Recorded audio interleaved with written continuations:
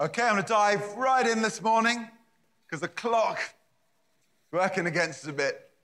So we're in Colossians 1. I'm going to read the first 8 verses for today. This letter is from Paul, chosen by the will of God to be an apostle of Christ Jesus, or from our brother Timothy. We are writing to God's holy people in the city of Colossae, who are faithful brothers and sisters in Christ.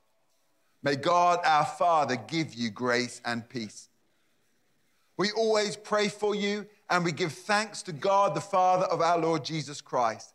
For we have heard of your faith in Christ Jesus and your love for all of God's people, which come from your confident hope of what God has reserved for you in heaven.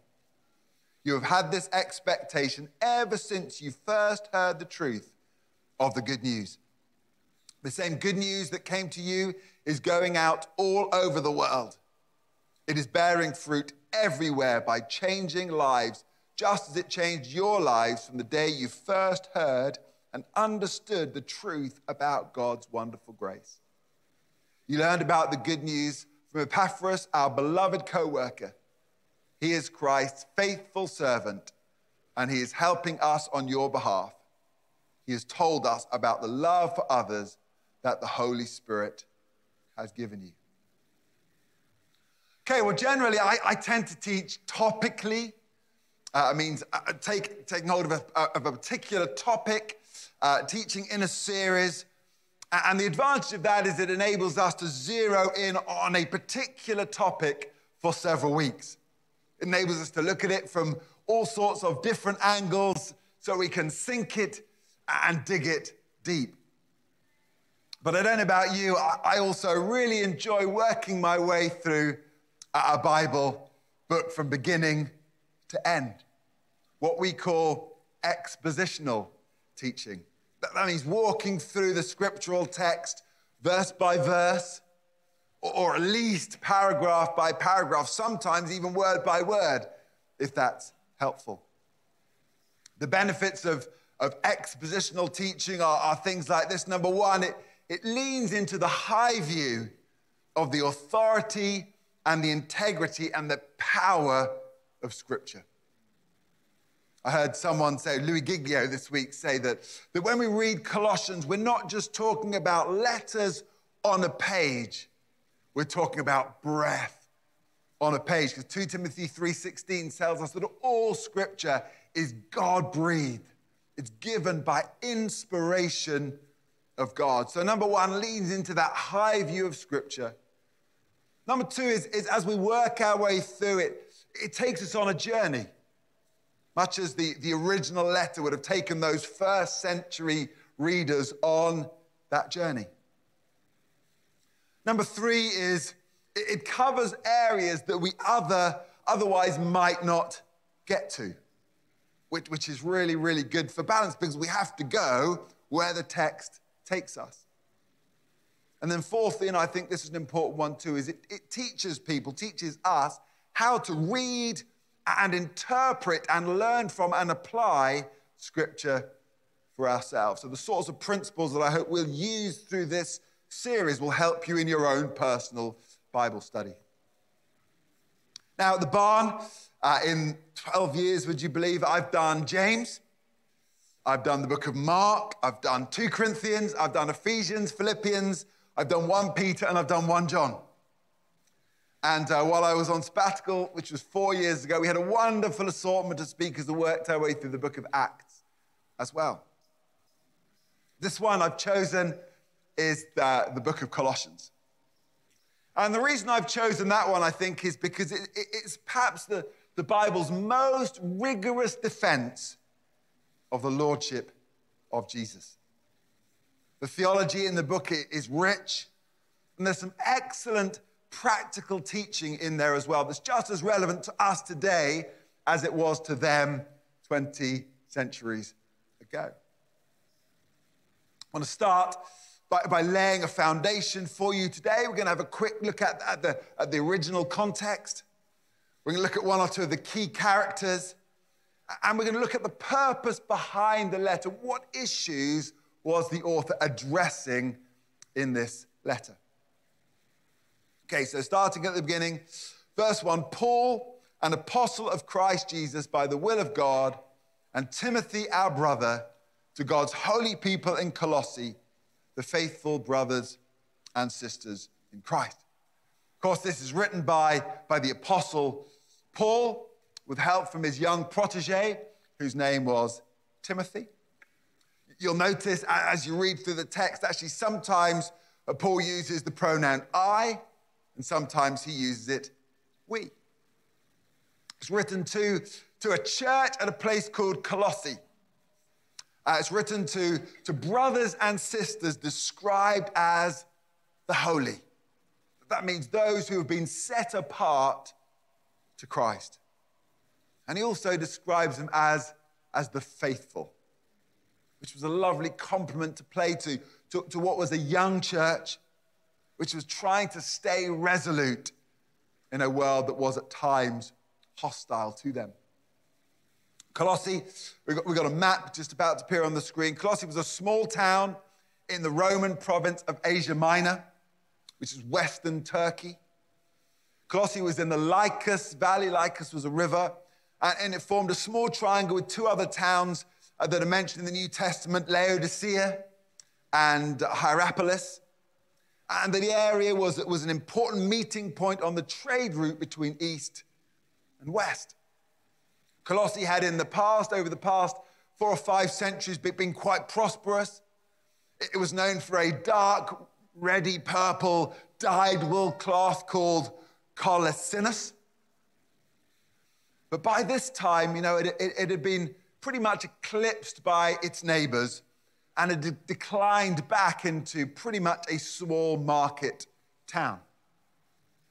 Now, if you read through the book in chapter 2, verse 1, it implies that Paul himself had never personally visited Colossae. So the church there was almost certainly the outgrowth of Paul's 3-year ministry in the city of Ephesus. That was AD 52 through 55, roughly. Ephesus was about 100 miles east of Colossae.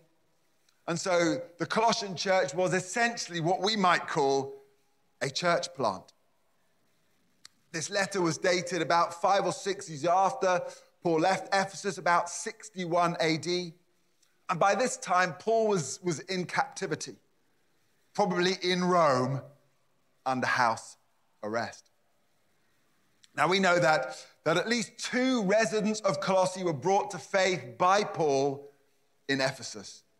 First character mentioned is Epaphras, and also we have Philemon, which may be a familiar name to you. Epaphras was believed to be the founder and the leader of the church in Colossae. We know that Philemon also lived in the town, as did his former slave Onesimus, that again you might have heard of. And it appears that this church met in a few homes, at least to begin with, including Philemon's. What's the point of that list of characters? Well, right from the outset, I want you to understand this. This is not a theological textbook per se, which is probably often how we read it. Although it would be fair to say that it does contain much rich theology. This was a letter. This was a letter written to real people. These people were Christian pioneers in the early church about 30 years after the resurrection. Some of the names mentioned were clearly leaders in that church. Others mentioned had just rolled their sleeves up to serve. We read of people offering hospitality. They were often commended. But the point is, they were ordinary people. Ordinary people walking out their faith, wanting to be more like Jesus and trying to represent him faithfully to the world around them, just as we are. So why did Paul write the letter? Well, at some time during Paul's imprisonment in Rome, this character called Epaphras asked Paul for help in dealing with some false teaching that had begun to threaten this young embryonic church. And that false teaching was an early form of what came to be called Gnosticism, with a silent G. And the challenge that they were facing was this. What had started as a pure gospel gradually began to be adapted and to be distorted and to be diluted. People were taking Paul's gospel and they were adding to it, claiming to improve it. Now, Greek religion, as we know, was syncretistic. That means it was a right old mishmash mix of all sorts of different beliefs. There was the ancient Greek and Roman mythology that you probably learned in high school. There was a splattering of Jewish legalism. There was this new Christianity that was growing. There was quite a lot of paganism. In the city of Colossae, there was actually a kind of angel cult specific to that area. And what happened was elements of each of those started to rear their ugly heads and started to feed into a range of different false teachings. The word Gnosticism comes from the Greek word gnosis, again with a silent G, which means to know. The Gnostics considered themselves to be the people who were in the know. And they taught that what you really needed was their superior form of knowledge. And if you were amongst the enlightened ones, you could achieve spiritual fullness. And you could achieve it through that special knowledge and through rigorous self-discipline. Gnosticism taught, amongst other things, that Jesus was neither fully God nor fully man. Actually, Jesus was merely one of the semi-divine beings that bridged the divide between God and the world. So the key challenge that they were facing essentially was a challenge to the deity and the lordship of Jesus. So Paul wrote his letter to the Colossians defending the sufficiency and the supremacy and the centrality of Christ. As we'll see as we work our way through, the first two chapters are theology, really, and chapters 3 and 4 are more of the practical application. With that in mind, that's their context. What about ours? Do you know what? Forms of this kind of syncretism, forms of Gnosticism have infiltrated the religion and philosophy of our day too.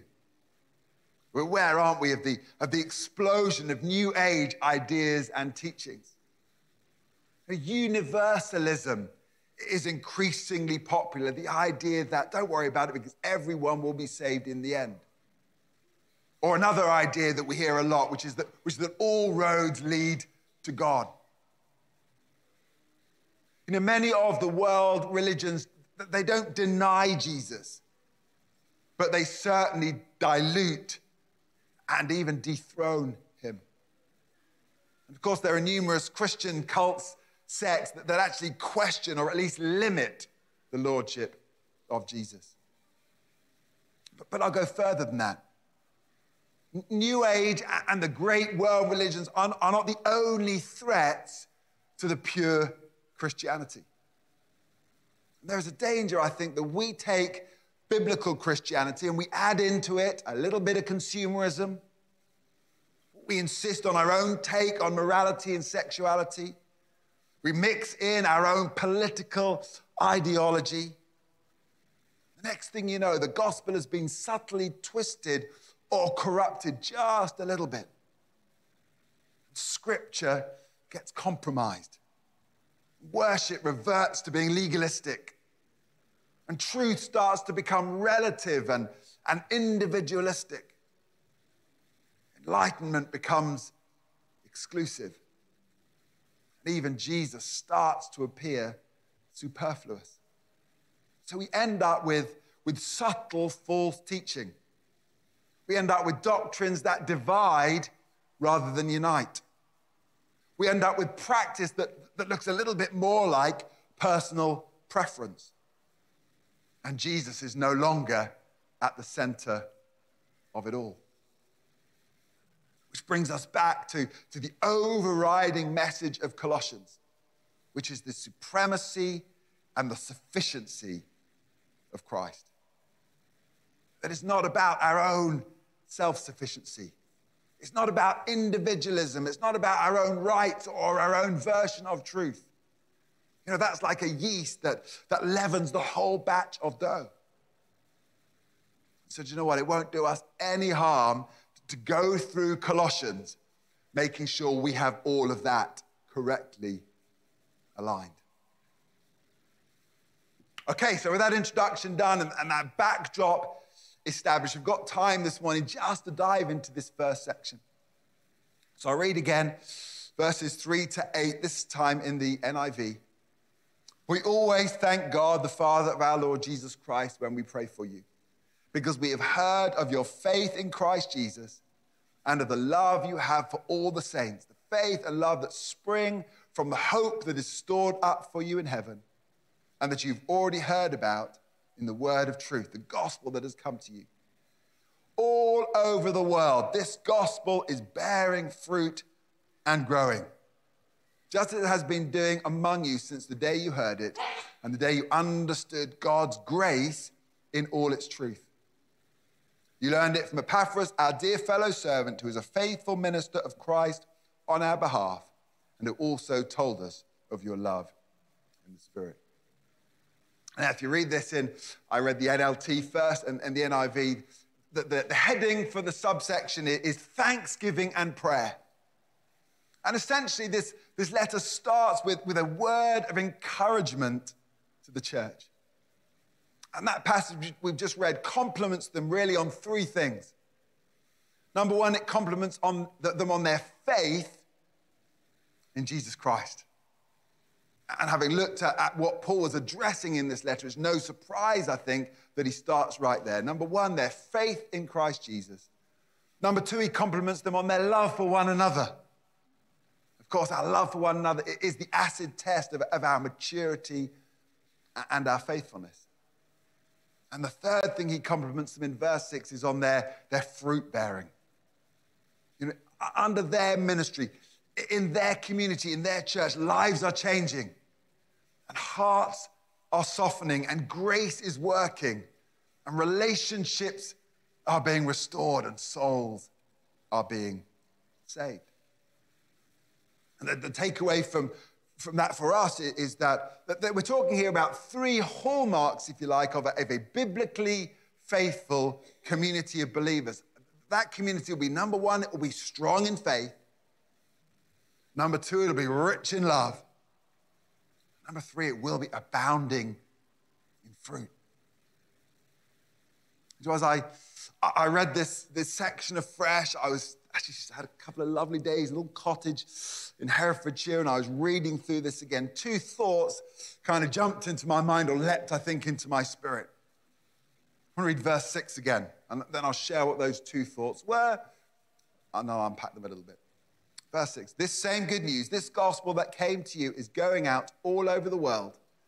It is bearing fruit everywhere by changing lives, just as it changed your lives from the day you first heard and understood the truth about God's wonderful grace. So here are my two thoughts. Thought number one is that the pure gospel is powerful, fruit-bearing seed. Number one. And number two, it is a true understanding of grace will change your life. Unpack those a little bit. Number one, the pure gospel is a powerful, fruit-bearing seed. We're talking about the true gospel. We're talking about the real gospel. We're talking about the pure gospel. We're not talking about any imitation or distortion or substitute. We're talking here about the real deal. We're talking here about that beautiful, simple gospel that the Colossian believers first heard from Paul or maybe Epaphras. We're talking about that message of amazing grace, salvation by grace alone, through faith alone, in Christ alone. We're talking about a gospel that stands strong and complete and eternal in the finished work of Christ Jesus on the cross. What do we know about that pure gospel? Remember that a significant part of Paul's mandate in writing this letter is to draw them back to the purity of the true gospel. It's to keep them rooted in the purity of the true gospel. The Amplified says, indeed, in the whole world, that gospel is bearing fruit and still is growing by its own inherent power. So what do we know about the pure gospel? Number one, the gospel is good news. Message of mercy and grace, that free gift of eternal life, John 3:16 that we looked at last Sunday. Number two, the gospel is truth. Jesus said, John 14:6, I am the way, I am the truth, I am the life. We know John 8:32 says, and you will know the truth, and the truth will set you free.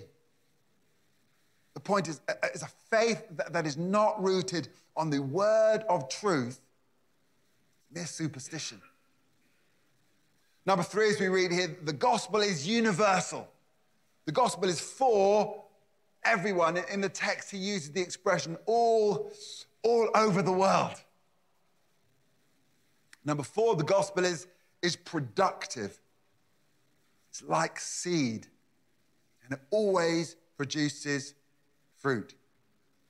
Isaiah 55, verse 10, the word that comes out of my mouth, Isaiah said, or God said actually, will not return to me void, but will accomplish the purpose for which it was sent. That the gospel is like a seed, and it is guaranteed to produce fruit after its own kind.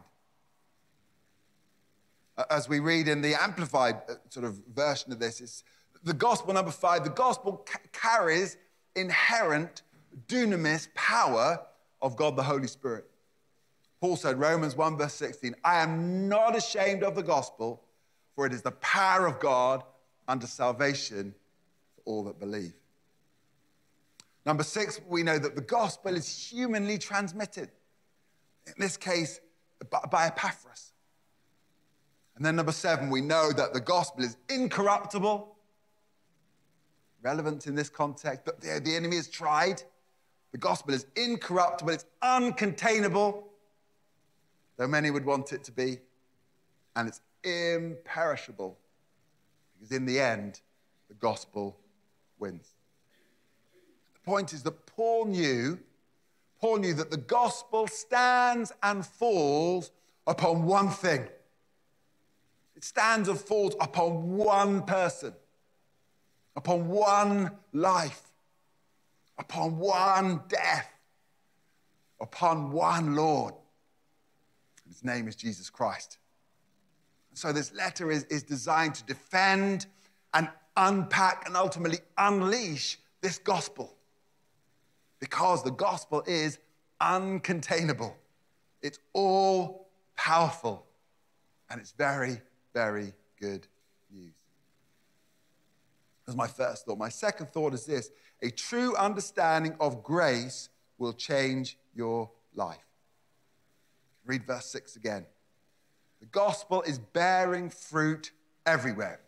That was point one. How? By changing lives.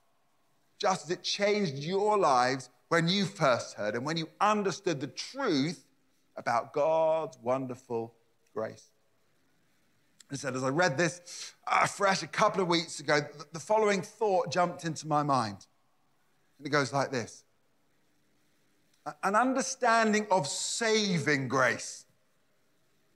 An understanding of cross and resurrection and what that means. An understanding of saving grace will change your eternal destiny.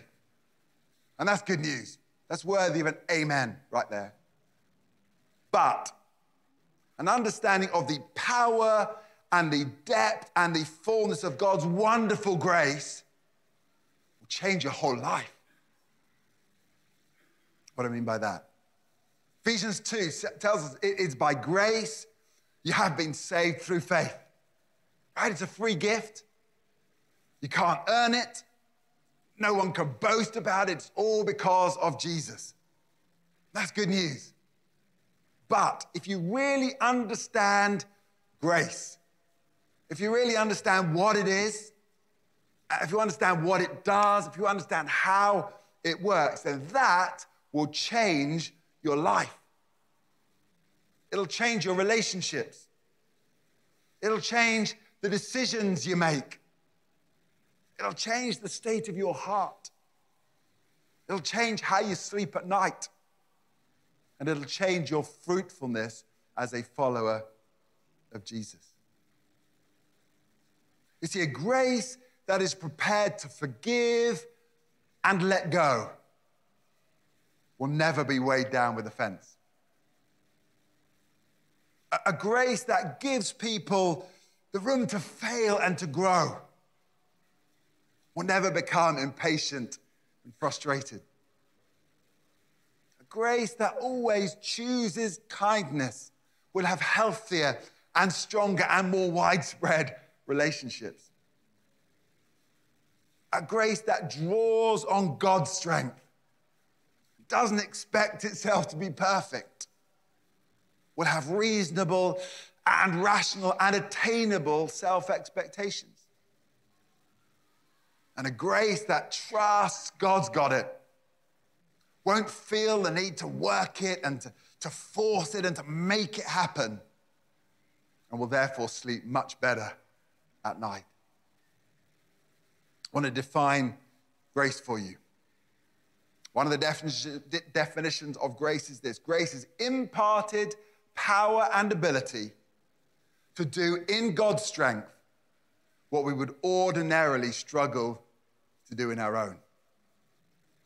Or I could put it like this: it's God's bestowed, that means given, God's bestowed ability to go beyond our natural ability so that we can do what His word demands. So grace empowers us to obey the imperatives of Scripture that otherwise can be really hard. We read the Bible and go, if only I could do that. If only I could forgive. If only I could serve. If only I could, whatever it is. You know, and the Bible's quite strong in its imperatives, do and be. In our own strength, sometimes that is just unattainable. That is why we need grace. We need this impartation of a power and ability. We need this enabling to do what I can't do in my own strength. I could put it like this: in my own strength, I can't. With grace, it becomes impossible. Look at 3 quick verses to kind of sink that deep, and then we'll wrap up. Verse number 1, I haven't got time for the full context of these verses, wonderful though they are. 2 Corinthians 12, verse 9. This is the context of Paul and that thorn in the flesh that was kind of tormenting him. God said to him, "My grace is sufficient for you. For my strength is made perfect in weakness." You see, grace is God's sufficiency. The point is here, Paul, you can't. You just can't. Because you're weak or you're inadequate or you're unable. But if that's you, you're welcome to the human race. God is saying here, my grace is sufficient for you. And the grace of God was sufficient for Paul's thorn in the flesh. God's grace will be sufficient for whatever you are facing today. Hebrews 4, verse 16, second one. Let us then approach God's throne of grace with confidence, so that we may receive mercy and find grace to help us in our time of need. Here's the point. Grace is available. Grace is readily and freely available to you, but you need to learn how to draw on it. You need to learn how to receive that grace. You need to learn how to press pause and breathe it in. You need to learn how to yield to grace when your flesh is screaming and when your emotions are tugging, when the circumstances are distracting. I'd encourage you to ask this question. It's a great question to ask.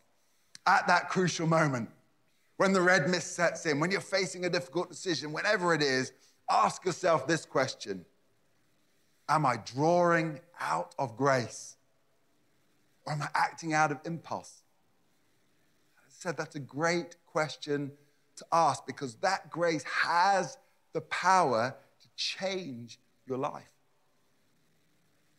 And the third one, very quickly, Philippians 4, verse 13. I can do all things through Christ who strengthens, who enables me.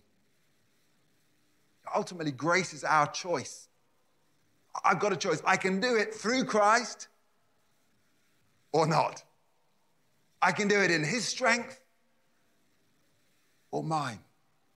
I can choose to apply that in all things or to some things every now and again.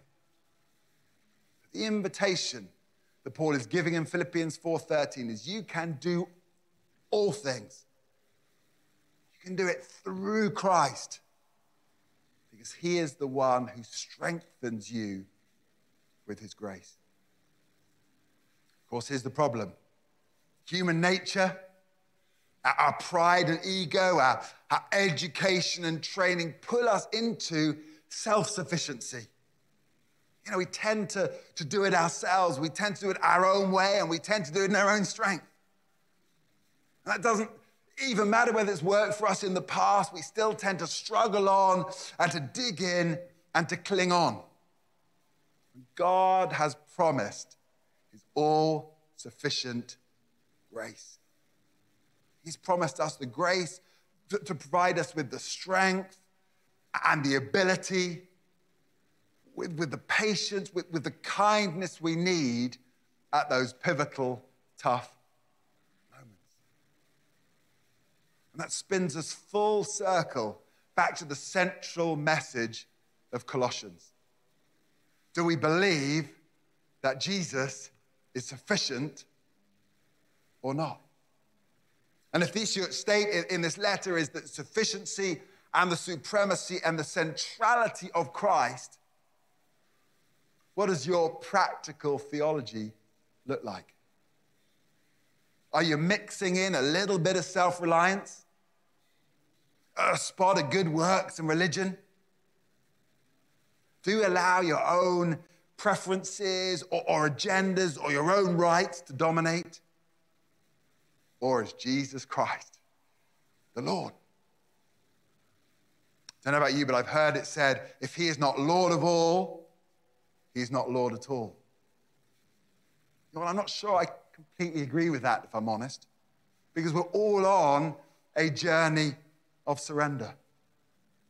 We all have elements of self that need to be put to death. We all have parts of our lives that need to be repeatedly surrendered. The good news is, he is Lord. He is supreme, and he is sufficient, and he is sovereign. And if we let it, the gospel will bear fruit in our lives and in their lives. And if we will let it, there is an endless supply of grace to enable us to live the life that our commitment to Christ demands.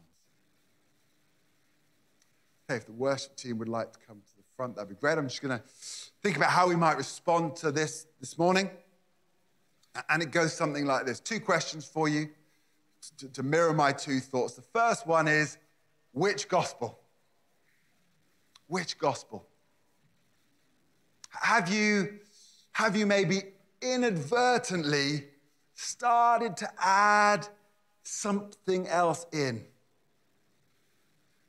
Do you need maybe to go back to that first love?